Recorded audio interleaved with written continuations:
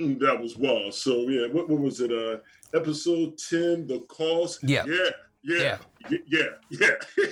Oh man, yeah, that was big time. All right. Okay, you ready?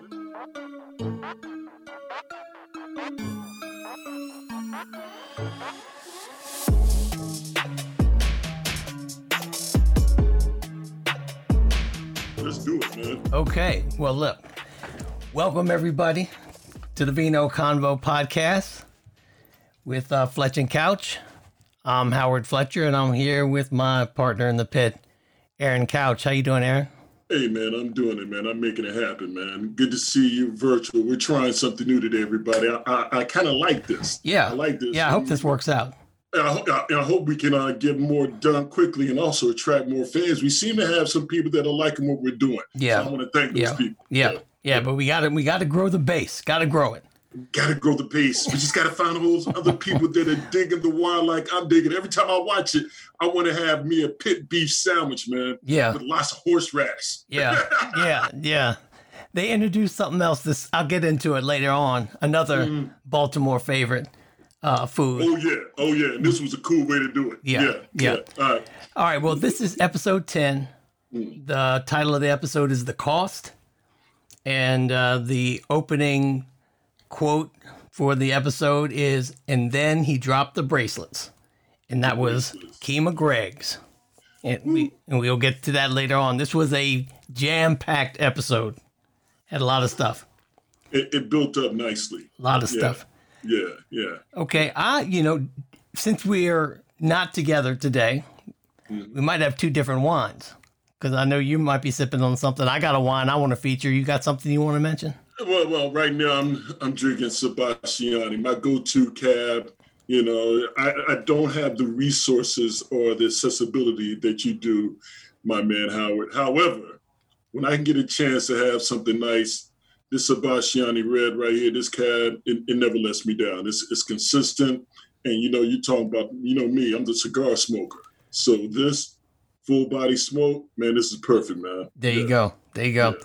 Well, this week I got another Bordeaux blend, a red. It's from Green Hill Vineyard in Middleburg, Virginia. It's right down the road from Boxwood. Yep. And it's a 2016 blend they call Philosophy. And I'll give you a little bit more information on that when we get to the break. Okay. But right now, let's just dive into this episode. The cold open on the episode, really nothing was said. It was just our man Bubbles sitting there on the bench trying to be clean.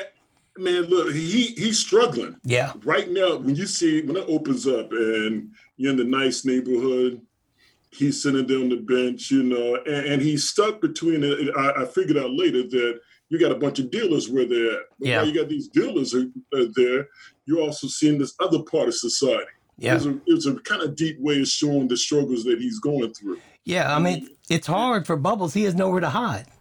Nowhere. He has nowhere to hide, Nowhere. Yeah. He's out there in the open and he's trying to kick it. He's even trying to have these meetings, but he's really stuck right now, trying to do the right thing for himself. Yeah. Well, we open up after the credits with a meeting of Avon, Stringer, and Wee-Bey. This is after Avon just got ambushed by Omar. The most tactful cap on the show. The things that he can get done by himself is just amazing. Yeah. He does his planning for sure. Mm-hmm. So, Wee-Bey apologizes he felt like he was slipping, but, Avon tells him if it wasn't for him, he probably wouldn't be there right now. Exactly. Yeah. Exactly. Yeah. And you know what? Wee-Bey really wasn't slipping because we know whose fault this was. Yeah. In a way. So he got set up. He was set up. Yeah, he was set up. So, so Wee-Bey did his thing, Yeah.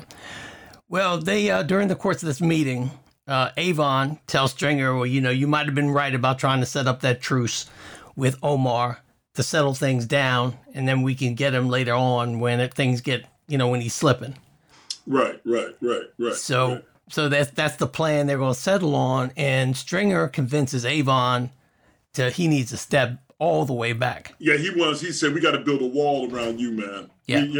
We need you off of everything right now. We just, and when he says that, I kind of thought about, because as I'm watching the show, and I'm thinking about the things that you've talked about with Stringer and Avon, and how Stringer, how he kind of slips on some things. And this, I said, man, this might be a situation where Stringer slips on something. Trying to create this wall, trying to keep him, in the back, not touching everything. But then it puts him in a position where he can make calls that he wanted to make, calls on things that he felt they should have done in the past. So it's like,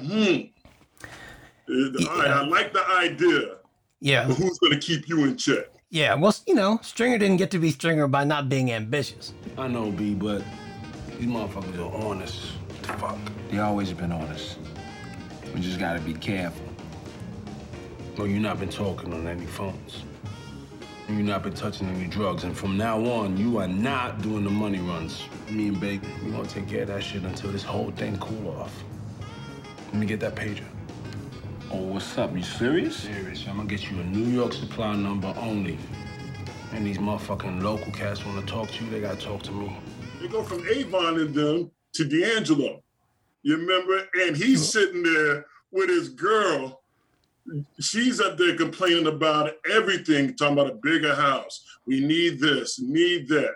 D'Angelo, the look at his face, he's like, yo, I gotta get the hell out of here. It was like it was a breaking point for him right there, man. Just listening to that and thinking about what just happened with the meeting they had, then all the hits going on. You kind of see some things starting to, you start to see emotions take over.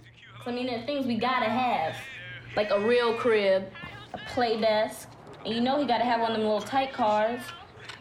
I'm not saying your place ain't nice enough, because for you it'd do just fine, but if we're gonna be a family, we need at least one more room, if not two. And so you add the bedroom set, a nice bedroom set, like the one they got down at the baby store on Howard Street. That's a room right there. And I think if I could get some better furniture and put your stuff in the other bedroom, like it was a den. Because the sofa you got seen better days, I think you know that much. D, where you going at? I told you I need money for the new bedroom set. D! She's too much. There was she gave him, she was telling him everything that was wrong with his house. Everything. Yeah, everything. I mean, it was just like, we need this, we need that. Can't do that here. Yeah. I mean, she just kept throwing it out there and then coming back to, this place is a piece of shit. Right. I mean, pretty much. She was just hitting them hard. Yeah, pretty much. Yeah, I was like, damn, that ain't cool. Pretty much. So he leaves. Yeah. He's driven out pretty much, and so then I'll go back up to the courthouse where McNulty's sitting there with Phelan, and Phelan is a little different now. I mean, he's not all for this investigation. In fact, he's telling Jimmy, "What's the deal? This thing needs to be, probably shut down." It's just not, he's not down with it anymore. He doesn't seem to be. Right, he does, yeah. And so he's McNulty's confused, to be quite honest. I mean, now Phelan does, he did try to clown Jimmy in front of Perlman before. And, so he's used to Phelan being kind of a bitch, but he's, looking at Rhonda like, what's going on? Why is he acting this way? Yeah, and he finds out what's going on. And he finds out that Phelan is no longer on the mayor's reelection ticket. Which was shocking to him. Yeah. When he found that out, he was like, what? Yeah. Pretty much. He didn't, and so there was a reason for it. It wasn't accidental. He wasn't forgotten. He was left off. So. And don't you kind of see this as, this is when you see McNulty being that friend again. It's like, okay, you've been an asshole to me and all, but you're still my man. It's like genuinely concerned about, damn, what's going on? So. Being a friend with Phelan? Well, it seemed that he was genuinely concerned that he wasn't on there on the ticket when he didn't see that. That's where it seemed to me. Okay. You don't think it seemed that way? I don't. I think that McNulty kind of was putting two and two together, and he was understanding. That's what he was okay. Well, I'm looking at the look on his face and what happens when you're on, kind of looking at that, and he was kind of concerned. But you're looking at it, that he's concerned. Okay, what's going to happen to me in my cases? Yeah, I think he sees that Phelan has other interests. You know, McNulty all this time has been focused on the case. I mean, everything he forgets everything. It's the case. I mean, he neglects his family. He neglects his house. How he even takes care of himself. Yeah, you know what he does? He neglects a lot of shit for this case, and so it shows him that, you know, he knows everyone's not like that, but he thought at least Phelan had his back with keeping the case on the rails. But when he sees that Phelan is no longer in that spot, I think he's trying to figure out what happened. Why did that happen? So this will come into play later on. All right. I'm gonna go back to D'Angelo real quick, just because it's in the same light. D'Angelo leaves. Well, where does D'Angelo go when he leaves? He tries to catch up with homegirl down the strip club. Yeah. Yep, right down to the strip club. Yeah. She ain't having it. Yeah. She pretty much blows him off. I was like, damn. I was like, yeah, she ain't the type. She means what she says. Yeah. Besides, I think she got interest in somebody else who's involved with the law. Oh man. Yeah, no, she's in. But you know that thing with D'Angelo, it's, you know, it was. I mean, it's deeper with her than I don't want to deal with you because you sell drugs or anything like that. I mean, it's like you lied to me. He lied to me about the death of her coworker. I don't know if it's her friend, but her, you know, so that kind of she just has nothing to do with them anymore. Yeah, she's like, fuck that, nah.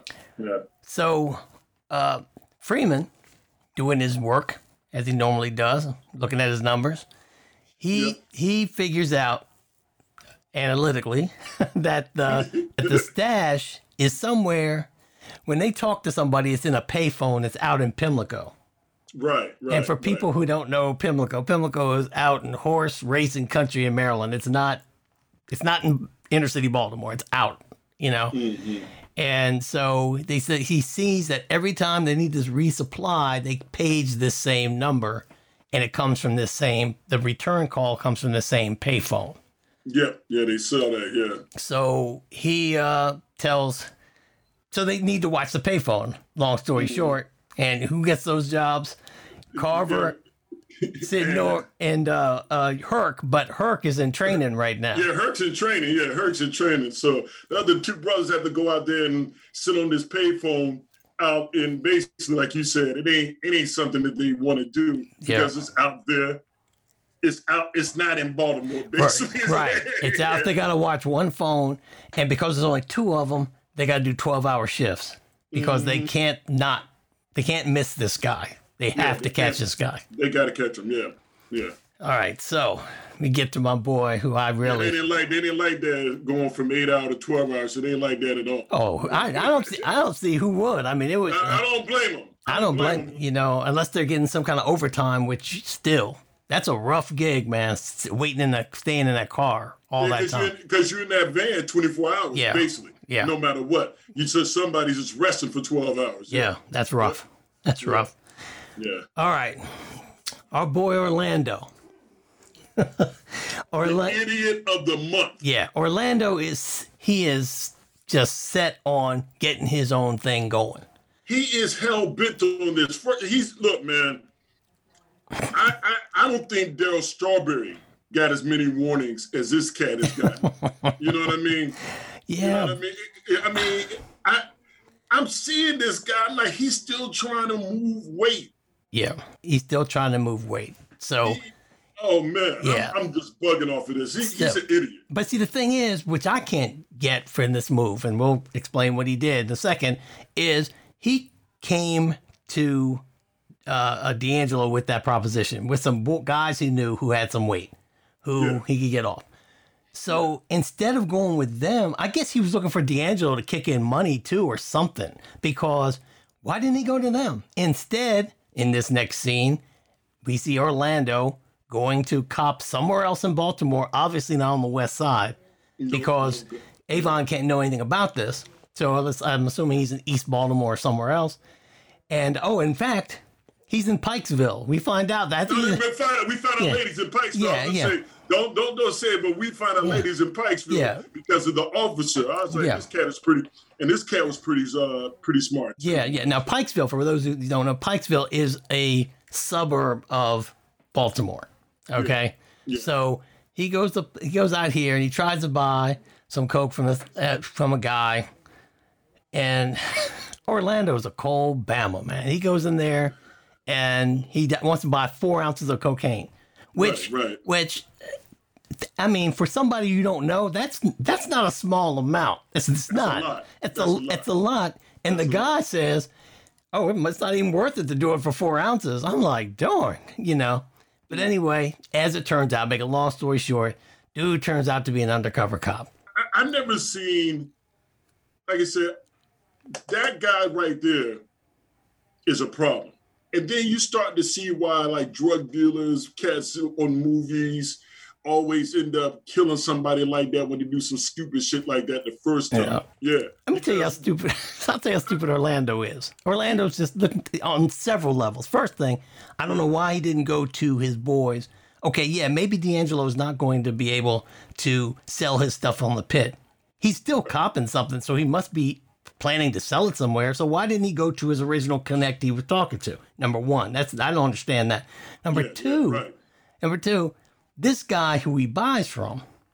Did you see his red bandana on his head? This dude. I thought it was a gang. I thought it was a gang at first, man. I thought he was going to buy money from the Bloods, man. I was bugging.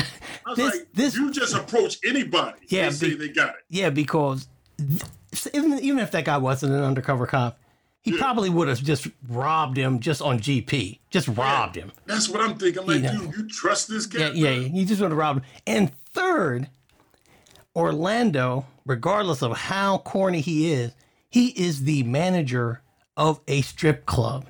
And you're trying to tell me he can't find a reliable source of drugs? What, are you kidding me? Now, granted, he has to be careful talking around there because he's stupid. It's Avon's place. Look, man, he can't find a reliable source because, first of all, he's in somebody else's house. All right? Yeah. Anybody that comes through there is going to be somebody who's either a player for Avon. That's true. Or it's going to be somebody that going through there that's on the other side just visiting, just checking out the competition. And it's not somebody you could trust that would use this person basically to bring Avon down.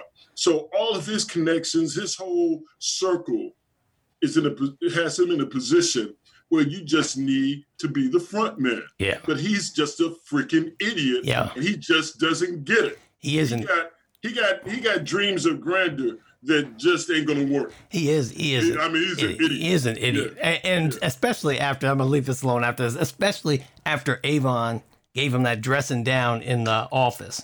What he should have said to Avon, but he obviously doesn't have the balls to do it, or he's just dumb. He is a dumb guy. He should just said, look, Avon, is there some way I can make some more money? Not complaining. Just say, look, I would like to make more money. Can I make, if you want to throw me some more, I'll take it, because a clean license is of value. But if, you say, look, Avon, you don't want me to get in that game, fine. Tell me something I can do for you so I can make some more money. But he's too stupid to do that. I need to make some more money. Right. He's just dumb. He won't do it. He won't ask that. He's that kid that why don't you just come and ask me? Remember when Avon said that before? Yeah. He even said it when he threw him out. Look, dude, if you need something extra, we can talk about it later. Right. Come talk to me. Right. And he's a idiot on a level that's beyond idiocracy. Yeah. I mean, he's just a fool, man. Yeah. So yeah, I see your point. I'm just still bugging it. He's just such a freaking idiot. Yeah. Well, it's not over for him yet. He's gonna do some more stupid stuff. But anyway, let's go back to our boy Bubbles at the park. So Bubbles is sitting on his bench, and his boy Waylon comes from the Waylon, my man Waylon. he's like he's a spiritual presence in this show so far. Yeah. Well, Waylon tells his story of woe about how he caught the bug, which is HIV. I got the bug. Had it since '94. Gave that shit to my old lady. Worried about passing it on to my baby girl. Nah, I spared that at least. How you carry? You asking forgiveness? Of course. What's she say? What she needed to say. Look, forgiveness from other folks is good, but it ain't nothing but words coming at you from outside. You want to kick this shit? You got to forgive your own self. We find out that Bubs has a son. Number 1 draft pick by the New York Jets, Keyshawn. Mm-hmm. Yeah. that was his, and so he's like, yeah, he got a son. So, you can see that Bubs at one time, and you can see it in his personality that there is a part of him that must have lived somewhat of a normal life before this addiction took him over. Yeah, and you know what was the trip on this, man? I don't know if you saw it, but they got a series on Netflix talking about drugs, and they talk about the opioid crisis. That's dealing with the Sackler family, Purdue Pharmaceutical, and in every case, and one of the undercover cops talked about it. With all these people, he said the stories 9 times out of 10 they're the same. They were in an accident, had surgery, or something of that nature, got prescribed these opioids, and next thing you know, this is what, and I'm watching that, and I'm watching The Wire, and I'm looking at Bubs. I'm like, was he one of those people that had a situation like that where the opioids turned him to the heroin? I don't know. But it just made me think, because you look at Bubs and you see him struggling and trying. I mean, he's doing all the things that people say you should try to do to kick it. He's doing that. And he's trying to remain focused. So you're right. You wonder, like, man, at one point in his life, man, he had everything together. Yeah. And this came in there and it just took it all out. Yeah. Yeah, I'm with you on that, bro. Big time. Yeah. Well, we can talk about the Kima thing now, since you brought it up. I mean, the thing I like about Kima, when Bubs does reach out to her and ask her for a little help to really get back up on his feet, not just to get something to cop.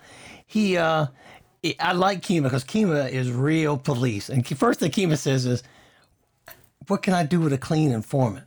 That's what I was like. And she said, that was one of my lines. She said, "What good is a clean addict for me?" And I was like, but then she was like, "You still hustle for me, so I know how you are." Yeah. It was like she was just keeping it real with him. Yeah. Yeah. But she's also a friend. Yeah. That's where I see it, man. Yeah. That was the line that had me like, yeah. So McNulty works out that Wallace is somebody he needs to get into contact with. He's putting the pieces together on that with the kid. He sees the kid has not been there. He's not been hanging out. And so he's out to find Wallace and where he might be hanging out. And so he finds the projects, that place with the orange extension cord. The cord's no longer there, though, but he sees where Wallace was living with those kids. And but he can't stay there, and Wallace isn't there, and he can't stay there and wait for Wallace to show up. So what he does, he pulled the gangster cool move. I mean, he knew exactly how to do this. We're not there yet, but when this kid here posts, snatch him up. Park our asses outside this shithole and wait for some little project yo to raise up? Mrs. McNulty raised no fools. 4 Fadley's crab cakes in the bag, 24 Dutch beers in the box. Fadley's, huh? You all right, McNulty? I don't care what all them motherfuckers downtown say about you. That man McNulty played that well. He got those cats beers. Yeah. He knows. And look, when he said crab cakes, Howard, come on, man. You know you want to go get some. Oh, absolutely. I need to go to that spot and get those crab cakes. And that's the thing that that's the thing that I love about this show. When they talk about something in Baltimore, they talk about the local stuff that's been there.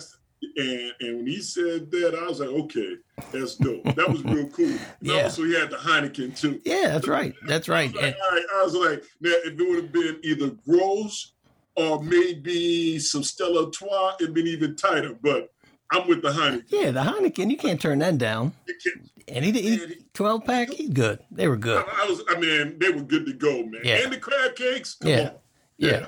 I was with them on that. Yeah. So, so he gets a call. He gets a call from Kima, telling him that Omar's contacted her, and he wants to meet. Yeah. So they meet up with Omar. They find out that he took one in the shoulder when he went. That was tough, man. That was tough. The way he was sitting. Omar's a tough cat because he's sitting there in broad daylight, right? Mm-hmm. That's why he knows. It's like he knows where his enemies are, where he can rest and just chill out. Mm-hmm. The cat is just so tactical. Yeah. But he's sitting out there giving them information. I'm like, why is he talking like that? And I said, I forgot he got shot last night. Yeah. They were. So he's trying to give him some information on it.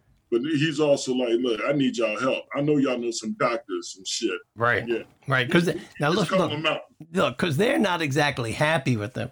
Because remember, they had a charge on Stinkum, who he just killed.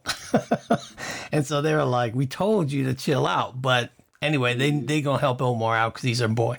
So anyway, going back down to the jail, city jail, where they got Orlando. Orlando, first thing dude does is he's like, oh, I can give you somebody big. Get out of there. And he gives him Avon Barksdale's name. Yep. Now, he might have... Hold up. See, this is when I was tripping. Okay, when they go back to Orlando and he's sitting there, and I'm like, if this fool says Avon Barksdale, shit is going to hit the fan. If he's willing, and he doesn't hesitate to do this. I'm like, do you realize how dumb that is? It's like he's saying that right here, so thinking that he's not going to go to processing and all that. Right. And he doesn't understand how it works. Yeah. As soon as he says that shit without having any type of plan in place with somebody who's going to look at, you've already just basically signed your death warrant. Yeah, he's just dumb. That's what I'm saying, man. He's just dumb and weak. Look. As we go through each step of this show, we start off by saying he was dumb. Somebody may be listening at the beginning and saying, man, they're being pretty critical of this guy. No, he's a freaking idiot. No, but he's he's been arrested, being out in Pikesville, and he's sitting there talking to cops in interrogation. No lawyers there, no prosecutors. So he has to realize that anything that he gives up with somebody, they're going to work that while still holding him. Yeah. And they can still process him. Yeah. They're giving up information that you need to just hold back on and leverage properly. Meanwhile, in the van with, meanwhile, Santangelo is back watching the phone where they call in to get the stash, to re-up. And so he calls in. He said, little man is using the tower phone, and he's calling in. So they tell Sidnor to keep his eye out in the van because the re-up guy is going to show up. Now, before that, right before that scene, that's when Sidnor and Carver change spots. If they're switching shifts. And Carver is eating crab chips. That's what I wanted to bring up. That's another. The crab chips. Now, I will say, and because I've seen the series before, later on they'll talk about it.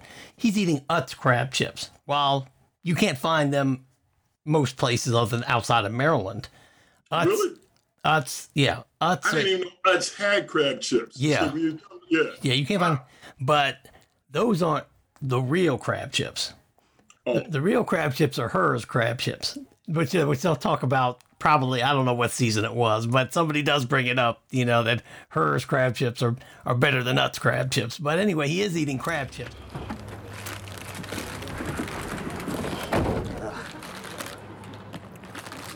Damn, Carl, you trifling. Yeah, I admit it, I'm disgusting. Cheese puffs and fucking ring dings? Yeah. He said yeah. But anyway, so they see Sidnor is he peeps out the guy who answers the page for the stash. So Freeman tells Sidnor to follow this guy. Don't lose him, because wherever he goes, that's where the supply is. That's where the main stash out is. So he follows him to a nice little suburban home. It's nice. It appears to be innocent, leave them alone type of neighborhood where people work hard, come to the house and mind their own business. Mm-hmm. Yeah. Mm-hmm. So that's what they assume that must be the main supply house.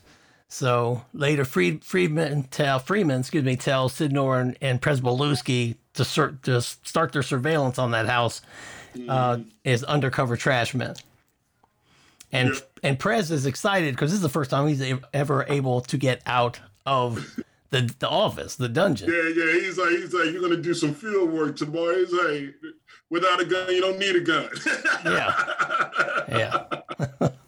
Which when you see what he's doing, you're like, wow, okay, he does it. Yeah. That was cool, man. Yeah. That was real cool.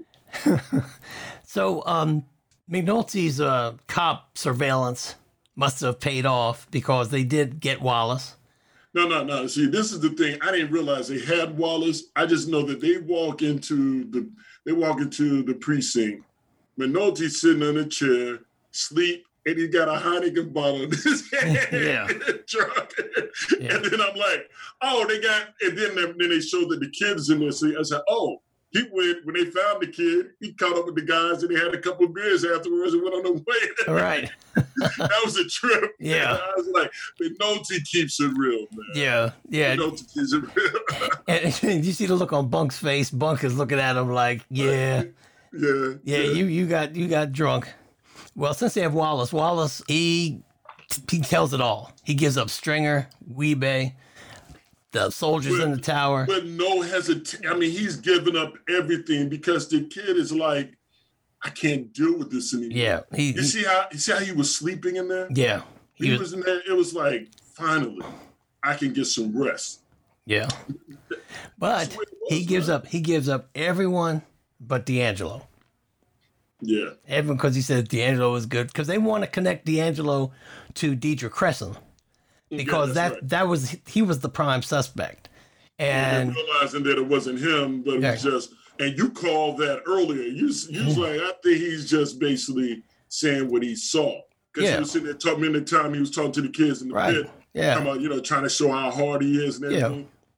How hard. You was just there when Weebay did that shit. Right. So tell the story. Yeah. They have a Wallace, and they're like, well, what are we going to do with Wallace? So they decide they're going to take Wallace out to the Eastern Shore to stay with his grandmother. Yeah. Because they got to keep him safe, and they're not going to get any money from upstairs to keep him safe in a hotel or anything like that. Yeah. So they take him down to the Eastern Shore, out in the country, and Daniels drives him down there. Which was kind of cool. It's like Daniels is like, it's like Daniels. I don't think he's a kid person, but he understands the plight of a young black man. Yeah, for sure. With him doing that, driving down there, it was kind of deep. And when they got out the car, and Wallace said, "What's that noise?" He said, "Those are crickets." Right.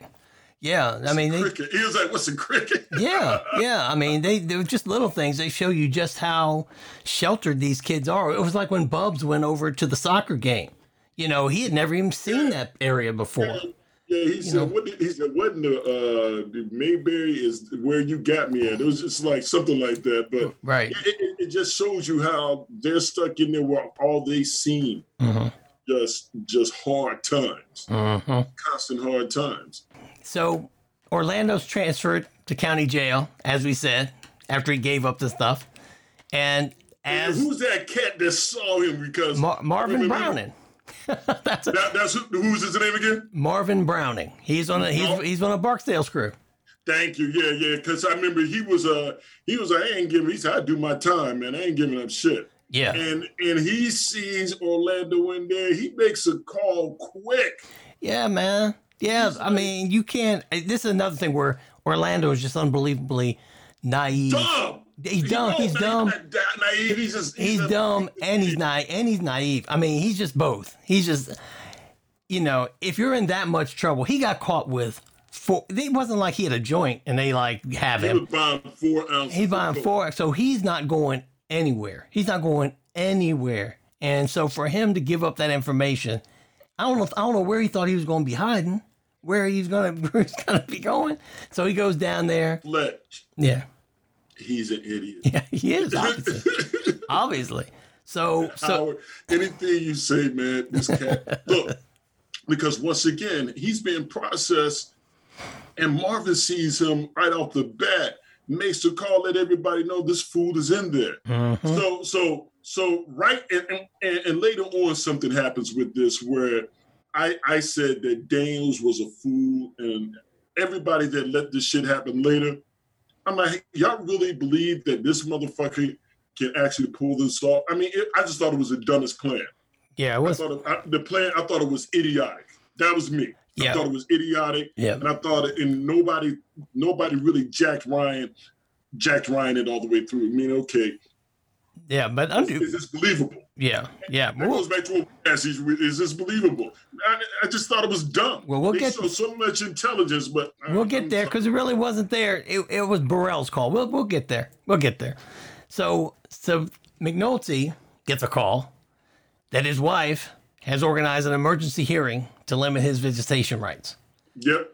And McNulty has to run down there. And he says, hold up, I need a lawyer. Lawyer real quick. And he look over at homegirl. She's like, what? What is it? And so he takes Rhonda Perlman with him, which I was surprised that she went. I mean, I know she's his friend, but she even says in court that family law was so funny. She's I don't do this. Yeah, family law is not her area of expertise, so I don't know. She was pretty much useless.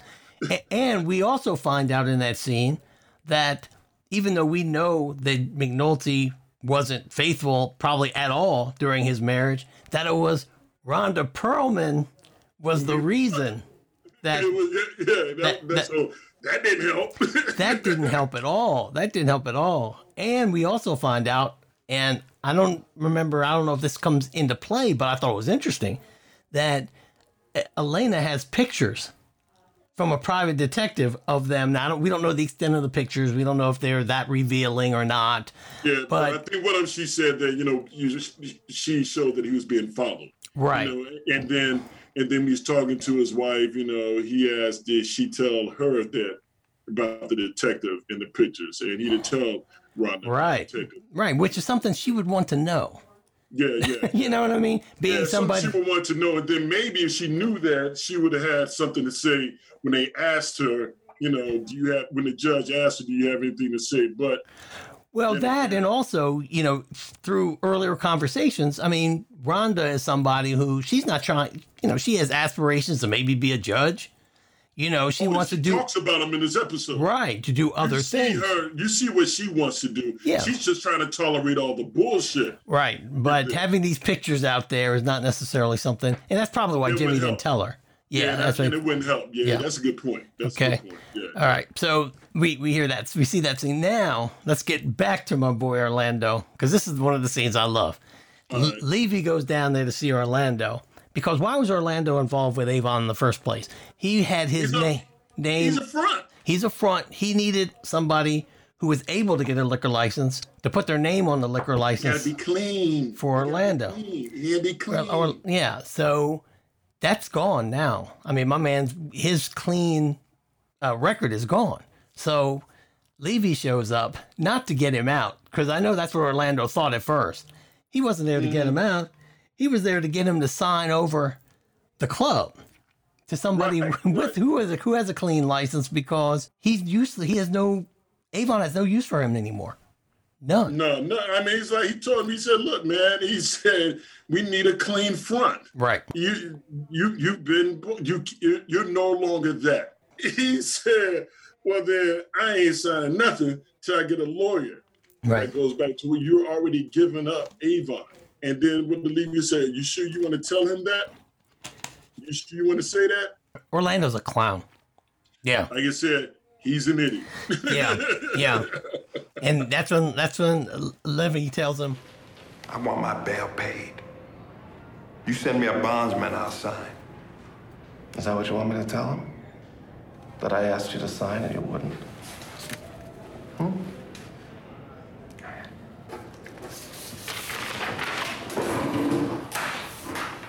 You wanted to be in the game, right? Now you're in the game. Now you're in the game. Yeah. That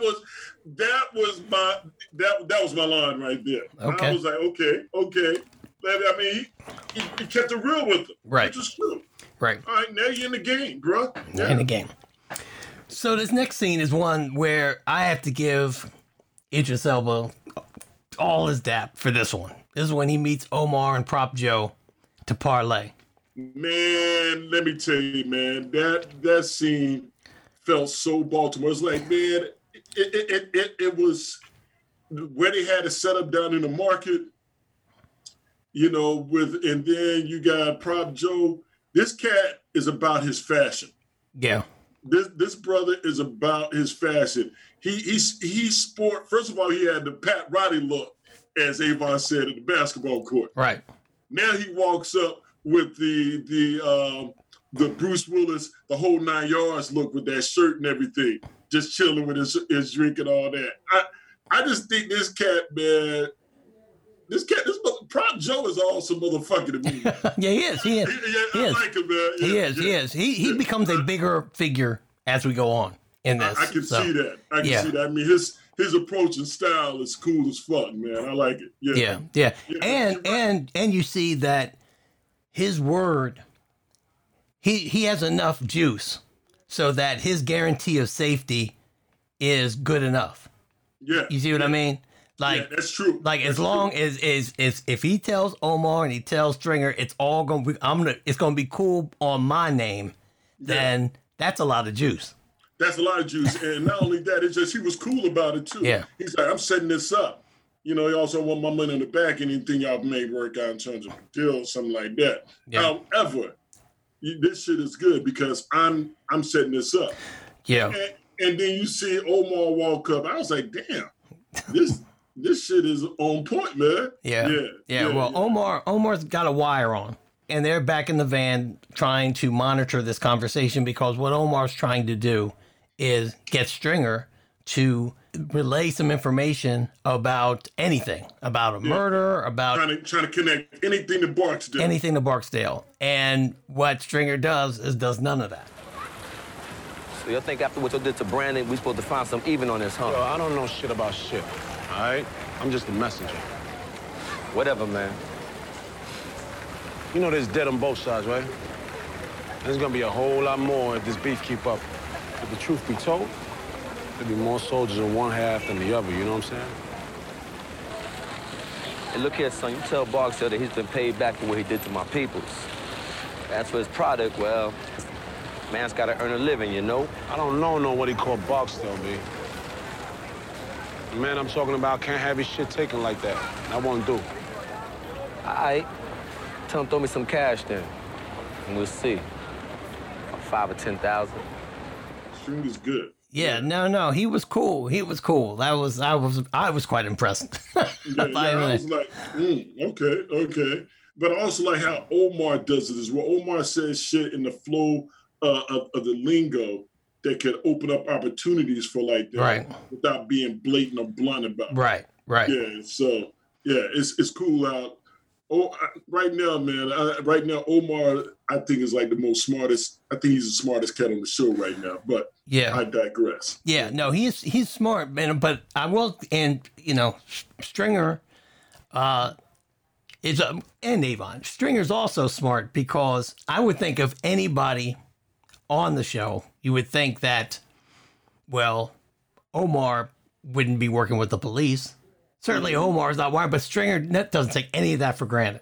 Yeah, none of it. He doesn't. He don't take shit for granted. Yeah. He don't mention that, and that's smart. That's real smart.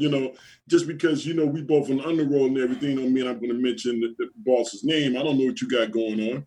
Yeah. Let's just talk. Let's try to hammer this out without nailing any specifics on anybody. So yeah, I'm with you on that. Yeah.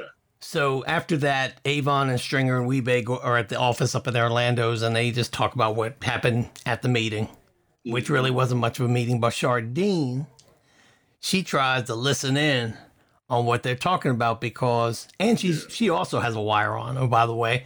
But Lester, she's trying to help Lester out and get some information, but she's trying to help Lester out. Yeah, she feel, man, Lester's got that old man Mac going, man. Yeah, he's like, yeah, baby, yeah. He just, and she just falling for it too, man.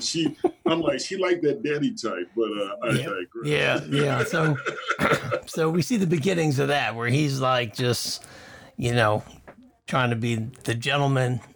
Just of gentlemen, so. Yeah, but Charlene, the one thing about it, though, she has a different style compared to a lot of girls. It's like goes back when they were talking about, who would you pick to try to turn and get information from? And him and Kima both picked Charlene just by the way she presented herself. And it is much different than, a lot of those chicks that up in the strip club. So she's got some common sense she's working with. Yeah. Yeah. So we see Kima and Cheryl, her girl, out with friends, drinking at the at the club, at the bar, I guess. But they have a table together. Yeah, like they're down in the spot in Inner Harbor chilling. Right. Yeah. And this is where we see Kima start talking about she tells a cop story, and she tells it with a lot of pride. I mean, she tells the story about how she was first acknowledged by this guy who was a legendary cop in the force, and how it made her feel accepted and good. And here her girl is, all while she's telling the story, she is not looking happy. No. She doesn't like in this work. No, she doesn't. She doesn't. I tell you what, though, there was a serious fashion statement in that scene, though. All right, what was that? The Kango Kima had on was fly. That the Kango was tight, man. The Kango was tight, and you see the girl sitting there chilling, all that. Well, I'm just like, one thing I was kind of upset about. I'm like, so ain't nobody gonna show any love to the white girl? Everybody else gets a kiss, but the white girl don't get no loving. She's sitting there watching everybody getting all this love. Well, there were two. One of them had a girlfriend, but the other one, yeah. Yeah, that's what I'm saying. Yeah. I mean, y'all, come on. That's not nice. Well, bring somebody, to the table for her. She's hanging out with y'all for a reason. You're not gonna be down. Introduce her to somebody. Oh. Come on now. She's real nice. But when she asked a question about what made you become a cop, and she went through that spill, that was deep. And when her girl kissed her, it's like, okay, can you just shut up now and just love me? I don't want to hear you talk about you being a cop because I don't want you to be a cop anymore. Right. Yeah. So she ain't feeling that. So, but that was I guess that showed how, even as a woman being a police officer, the shit that they have to deal with in any relationship that they're going through as well. Yeah. So the Pikesville cop who busted Orlando goes down to the major crimes unit, down to the dungeon. Turns out he knows Kima from... She like, what up? Yeah. They like, yeah. Yeah, early in the career. This dude, this is when this cat was showing me how thorough he was. Yeah, because he was kind of corny with that red bandana on at first. Like, whoever was when you in undercover, you need to work on that because we see that you are real good at that, but that bandana shit wasn't working. Yeah, but he was down, and he tells him that, hey, this guy Orlando shows up, and he tells me about some guy named Barksdale, and I thought you guys want to know about it. And then he walks in there, and McNulty walks over the board, and homeboy says, yeah, you on it. Yeah. Points to Orlando. He said, yeah, you on it. Yeah. So now they know that Orlando is in custody, and he's ready to cooperate. So McNulty, we see next scene, you see McNulty with Omar. And Omar knows during the course of that meeting he had with Stringer, he said he'd be cool if he could throw him $5,000. And so Stringer said, yeah, we can probably do something for $5,000. And Omar says he knew right then that there was something up with this meeting because there's no way they're going to pay him any money at all. Yeah. So it's time for me to get out of town. Time for me to get the fuck out. Yeah. You know. He knew that shit, yeah. Yeah, so he's going up to New York, and McNulty says, look, stay out of trouble up there, keep in touch, look out for yourself, and see you later, bye.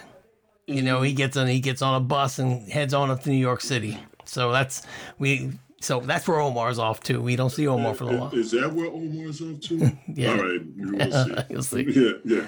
I'm like, right. And then I was like, damn, he only taking that little bit of money. He's going to New York to hide out. Yeah. That don't seem like Omar, but Omar said I could go. He was asking me for some cash, so I could go around the corner and do my thing. Yeah. So in a meeting, now this is where now we can get into this whole plan they come up with. Daniels suggests, okay, we got this guy Orlando. We could use him to try to get up the ladder somehow with Avon. You know, we can try to massage him. So he has a meeting with Burrell and Major Forrester, who says they want to do a buy bust now. And Daniels wants to wait a little while because he wants to kind of massage this thing with Orlando, which probably wouldn't have worked because, you know, after we saw the scene with Levy down in the jail, we know that Orlando got no more juice of the Barksdale clan.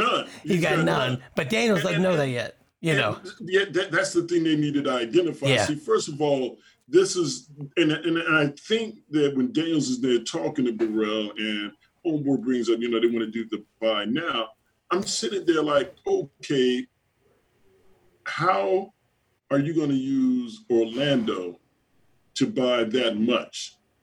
I mean, they already know that Orlando ain't got cash like that. Yeah. They got a better understanding of what Orlando can do than others can do. Yeah. And this comes up later when the shit is going down. Mm-hmm. Even Orlando has to make an excuse as to the cast they're working with. Mm-hmm. You know, so it was ill-conceived. It was ill-conceived. Yeah. And they jumped the gun. Yeah. Because they got this cat and they're saying all this shit. And however, that's why Daniels is like, I want to kind of massage this a little bit. Right. I mean, I don't really know what I got yet. Right. But Burrell is all, let's go do this thing. Everybody want to get this shit done before it can actually be done properly. Yeah. You know, everybody wants to get it over with. Everybody's on their own timetable, their own agenda. And this right here shows big time here. Yeah. So this is takes us into the scene that I think is one of the best done in The Wire, actually, in the series, which is the buy bust with Greggs and Orlando. And Greggs is going undercover as Orlando's girl. That's already unbelievable. That Orlando could even pull a girl like Kima. They're like, that's when Homeboy is like, something ain't right. Yeah. But they pick up Savino, who is one of the lieutenants in the Barksdale organization. And he meets, Orlando picks him up, and he's going to drive them to a location and buy $30,000 worth of product. And Kima's in the back. She can't really see as much. And they gave Orlando too much credit, I think, because Orlando, who is, he says in the car, he says, he said, yeah, no, all this ain't all my money. Half of it's hers. Right, he says half of it's hers. Half of hers, trying to give some legitimacy to what he's doing and all that. But where Orlando is slipping also is he should know where they are. He's driving the damn car, and he's from Baltimore. See, when they get to the point where it becomes very tense, and they don't know where they are. You know what? Thank you for saying that, because I'm sitting there like, okay, if I'm in Durham, I'm in Durham, North Carolina, and I'm driving, I don't give a damn the size of turnaround. I know I'm on North Roxborough Street. I know I'm on Fayetteville Street. I know I'm near Burroughs Welcome. I know I'm near North Carolina Central. I know I'm near the Tobacco District. I know where I'm at. Mm-hmm. And you're right. You being from Baltimore, the signs and all that shit shouldn't turn you around. Right. And it's just like Kima said, she said, I know the sign says such and such, but I can swear we're on North Warwick. Right. It's just certain things that you just know. Right. And this goes back to, once again, how he's a idiot. He's an idiot. He's an idiot. He's an idiot. I mean, he should know. I mean, granted, I know he is like in the middle of this police plan, but if somebody is like, if I'm in DC, like you're in Durham, if I'm in DC and this guy is telling me to take a left, take a right, and it's not looking right, I'm gonna have to bail on that plan, man. No, dude, you're not taking me up around here, up around the cut. Such and such is over there, man. You know, I ain't taking this spot, man. Yeah, you fuck me up right there. No. Yeah. That's that right there. If anything was like not believable, right? That wasn't believable. Yeah. Well, so he takes him to this dead end alley and leaves to go with them and to go get the dope supposedly, and 2 gunmen return. And Kima spots this from the get-go. I'll be right back with your shit.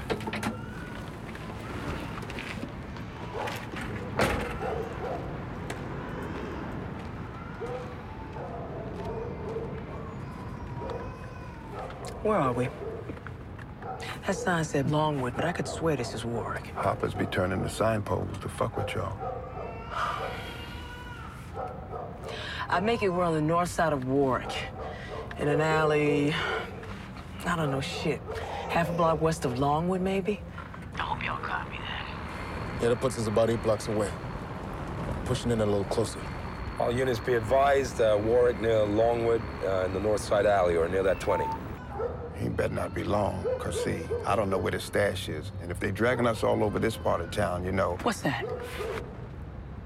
What? Something ain't right. Shit ain't right.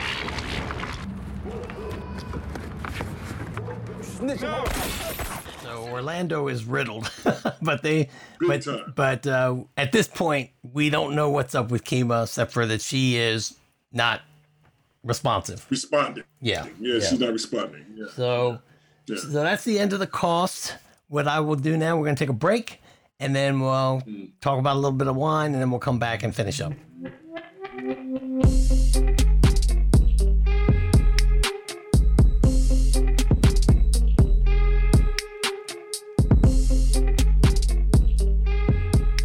I'll tell you a little bit about this wine I have today. It's a 2016 bottle of a Bordeaux blend called Philosophy. It's from Green Hill Vineyard and Winery in Middleburg, Virginia. It's a really beautiful estate. I recommend going down there just to check the estate out. But this bottle of wine has 4 different grapes in it. It's 32% Cabernet Sauvignon, 27% Petit Verdot, 25% Merlot, and 16% Cab Franc. And it is delicious. He give you a little tasting notes here because I can never explain what I'm drinking. It's attractive aromas of baked dark fruits, graphite, and spice. Open this balanced Bordeaux blend of Cabernet Sauvignon, Petit Verdot, and Merlot, and Cab Franc, as I said, concentrated on around the palate with notes of cassis, leather, and toasted oak. First time we got into toasted oak. I've never heard toasted oak before, but I'll take it. Yeah, it's really good. So, and this is one of the vineyards that if someone were visiting Virginia and they said, we want to go to a few wineries, this would definitely be one of the 5 in Northern Virginia that I would tell them to go to. So, okay. All right. Okay. So, right. You got anything for me? Like I said, I'm just drinking a Sebastiani Cab. Mm-hmm. I don't have as much information as that on mine as you do on yours. However, mine is just very good. This is my go-to red. Yeah, you get a Total Wine, right? Got it at Total Wine. Yeah. Definitely got it at Total Wine. Sure it is. Yep. Yeah. And got a great price. A lot of times in the grocery store is probably maybe $15, $16. Total Wine, I got it for $11.99. There you go. It's easier to buy a good bottle of wine, and pay a lot of money than it is to buy a good bottle of wine at a cheap price. That's the skill. The affordable bottle of wine that tastes good is the skill. Yeah, and that's one thing, like I said, it's my go-to. Yeah. Now, there are other wines that I definitely will get that cost a lot more. Mhm. However, when I know that I need something and I'm looking for that moment to relax with my cigar and just like it's Friday. Yeah. Like just I need that time to know that when I pair this cigar with this wine, it's going to give me the experience I am expecting. There you go. And that's what I get with this. Yep. Okay. Well, look, I'm going to fill up my glass. Mm-hmm. And we're going to go get back to the show. All right. I'm with it.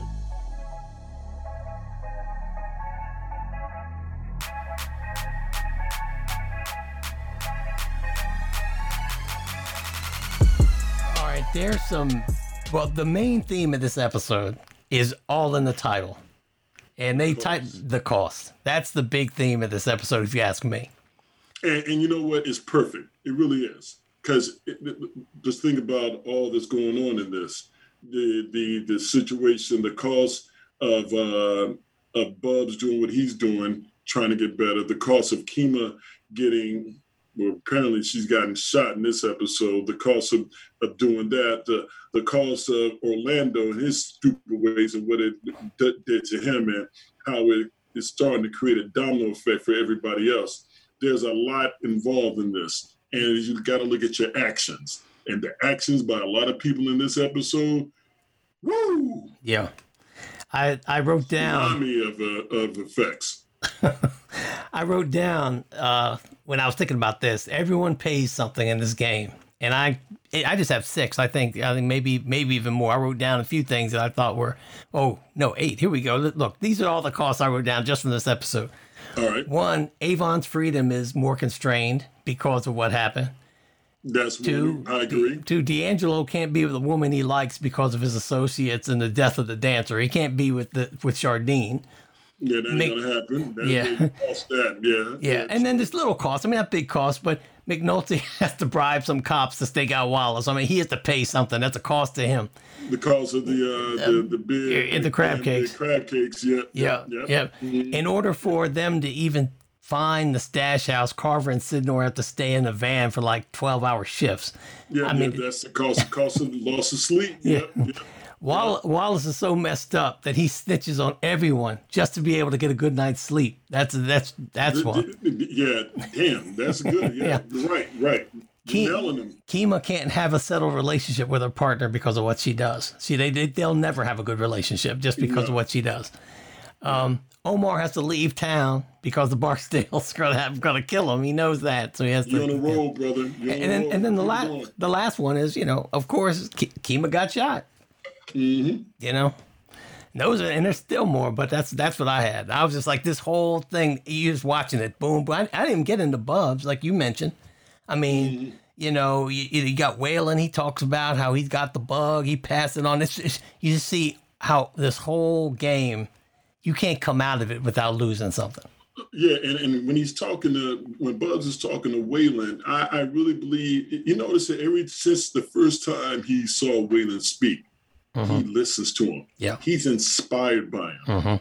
And he's calling either one or two people. He's either calling Kima or Waylon. Yeah. And Waylon's being there, and Waylon's being 100% honest. And he's seeing Waylon fight these demons every single day. And he's kicking his ass. And so Bubs is like, man, if he can do it, I can do it. But once again, what's the cost in being there? Yeah. Can I afford it? Can I handle it? Yeah. Yeah, that's a lot. That's a whole lot, man. Yeah. Yeah. You ready to knock down these categories? Break it down, bro. Okay, what was your favorite scene? I got a couple favorite scenes. But my favorite scene, once again, going back to McNulty, he knowing is you talking about cost, he broke it down. He said, I'm willing to pay for some Heinekens and crab cakes just for these cats to sit here and watch this. And the whole reaction was just believable. It was just real. It was like, hey, McNulty, I don't care what they say about you down the precinct. You okay with me, man? Because the 12-pack and those crab cakes, it was like, it's like, you get me. You know what I mean? So I just thought that was dope. That's probably my favorite scene in this movie. but because I can't say Orlando scenes were just baffling to me. Yeah. Look, when he was sitting there getting ready to get in the car, I was like, I had to pause, man. Yeah. I said, this dumb fuck. You know what I mean? But McNulty with the beers, man. I love that. And the crab cakes. Yeah, that was good. I probably would have said that, or the Waylon scene before. But this time watching it, and this is the third time that I can remember watching this particular episode, that last scene when when Kima's in the car with Orlando and Savino, I know what's going to happen. And it's still, I'm still like, get out of there, Kima. I mean, it's just they've done really well. It's just very well done. And what kind of bothered me about that scene, though, is that I wish she would have gotten her gun sooner. I thought as soon as you got in the car, she would have got the gun. Yeah, well. Yeah, Well, she couldn't, as you find out later on, the gun. Oh, I know why. Was that not in the right place? Yeah, it slid back. Right. Yeah. She didn't go in there naked, but she just couldn't get to it when she needed to get to it. Yeah, and that's why I was like, man, go get it now. It's something to see, get it now. That was my whole thing. Yeah.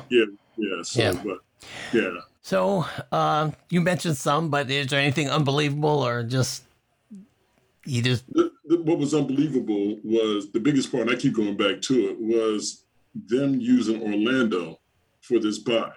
Yeah. It was just dumb. Yeah. It's just dumb. Think about who you're trying to buy from. Think about this fool. They know more about him than you do. Right. And they needed to ask Orlando, would they believe that you would have $30,000? Right.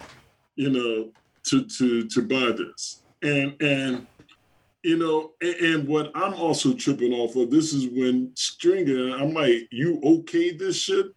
This is when you're not being smart as well, but we find that out later. But I'm just like, this plan right here, you're putting a cop in jeopardy.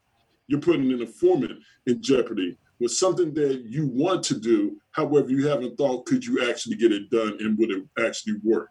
Yeah. It was just a prime opportunity for somebody to get rid of a snitch. And nobody's recognizing this at the time. Nobody's even taking this into consideration, right? Which I think is sloppy. Yeah. And this is the first time I can ever see them truly, everybody being sloppy on the same page. Yeah. It just didn't make any sense to me. It was just like, nah. But it did confirm how stupid Orlando is. I mean, that was the thing.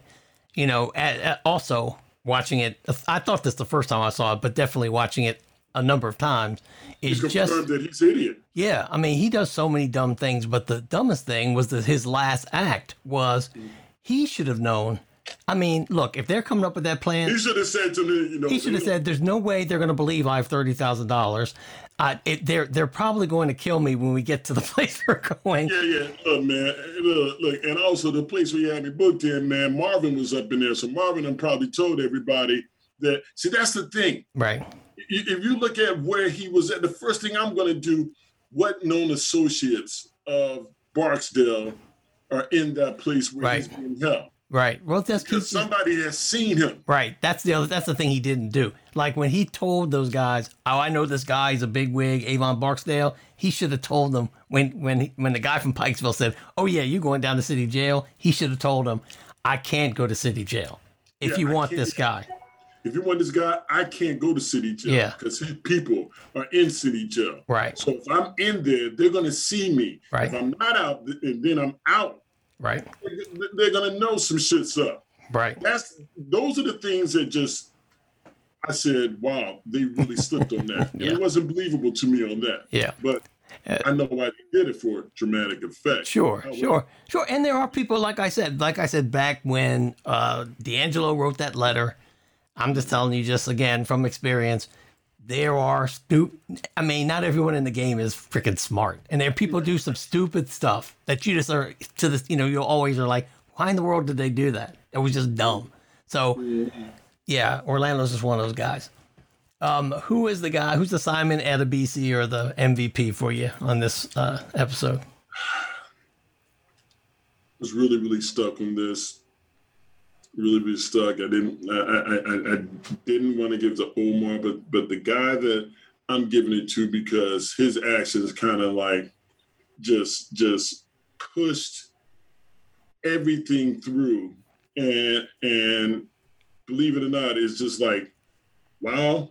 I'm gonna say prop Joe just for setting up the damn meeting between Stringer and Omar, and the way he laid it out. He showed his leverage in the game with that, because first of all, you just said it, everybody's paying a cost. Mm-hmm. Hey, he's the only person in this show that didn't have to pay a cost for something. He's the one leveraging the deal where he's getting shit out of it. Yeah. You know, which I thought was cool because, I mean, once again, prop Joe is a smart mofo. Yeah. That's all I got to say. So, yeah. I give it to him because everybody else is having to sacrifice so much. Yeah. Well, I think Prop knew that Omar was trying to set him up, though. Yeah. Well, he knew he looks at Omar as, okay, as long as your interests or your actions can't conflict with anything that you're trying to get done. Right. Yeah. Right. Well, I'm going to go with that same scene. I'm just going to give it to Stringer. Because I thought Stringer handled that meeting just well. He just, I know a guy, and my guy says this, and I don't know no one named Barksdale, and I don't know anything about that. I mean, the way he just denied everything and still had a good conversation. He had control of that. You're right about that. Yeah. So, that was a good scene all the way around, though. That was. All right, you have a favorite line from somebody? Well, I had one of my favorite lines. There are a bunch of them in here. Yeah. One of them was by Waylon, when he's talking to Bubs. And he said, getting clean is the easy part. Now comes life. Mm-hmm. I thought that was dope. That was my number one. Then number two was, you wanted to be in the game. Now you are in the game. Those two lines stood out the most for me in this. Yeah. Well, mine is one from same scene with Waylon too.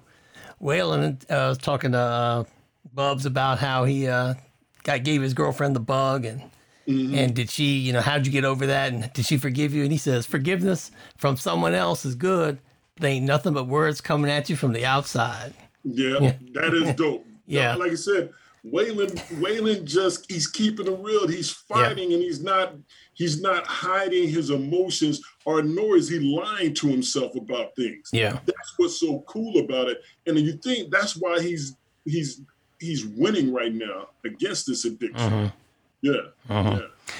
Any gear or tech that you would still rock today? Well, like I said, the Kima's Kango was tight.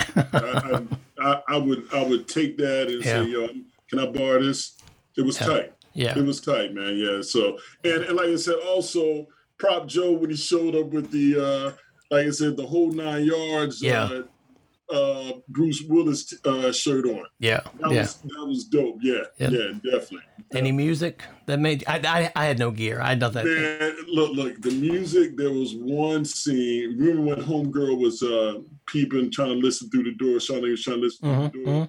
When they're in the club, they're playing one of Mos Def's fattest jams at the time, Miss Fat Booty. Oh. They're playing that. I'm like, I know you can't. I was like, that's the jam right there. It just reminded me of that early 2000s and all that, Dave Chappelle hitting and all that. So it was just, that stood out, that Miss Fat Booty. Yeah. Okay. Well, that's about it for the show. We're going to wrap this up really quickly because we went over a little bit. We'd like you guys to subscribe to the show, please. If you haven't subscribed already, please leave us a rating wherever you're listening, whether it's Apple Podcasts or Spotify or whatever. Give us 5 stars because it's a 5-star show. And it's really important that we grow that way. 1, 2, 3, 4. We would thank you for that. If you want to reach us, it's in the show notes. Just go in the show notes. You'll see our email address and addresses and the way to reach us on social media. Also, if there's a craft brewery or winery you'd like us to highlight in the DMV, please let us know. We'd be happy to do that. I'll place with some kick-ass crab cakes. Hey, there you go. And and you can send the Heineken with it, too. We'll take that. And also, if you would like to be on the show, and now that we have hooked up the remote thing, we could even have you remote with us on the show. So let us know. We'll arrange that, and we'd love to have you join the discussion. Definitely. So, all right. You got anything else? Aaron? Nothing. Hope to see everybody next week. That's what I hope. Okay. We'll see you all next week, episode 11. And see you then. We're out. Bye-bye. Cool.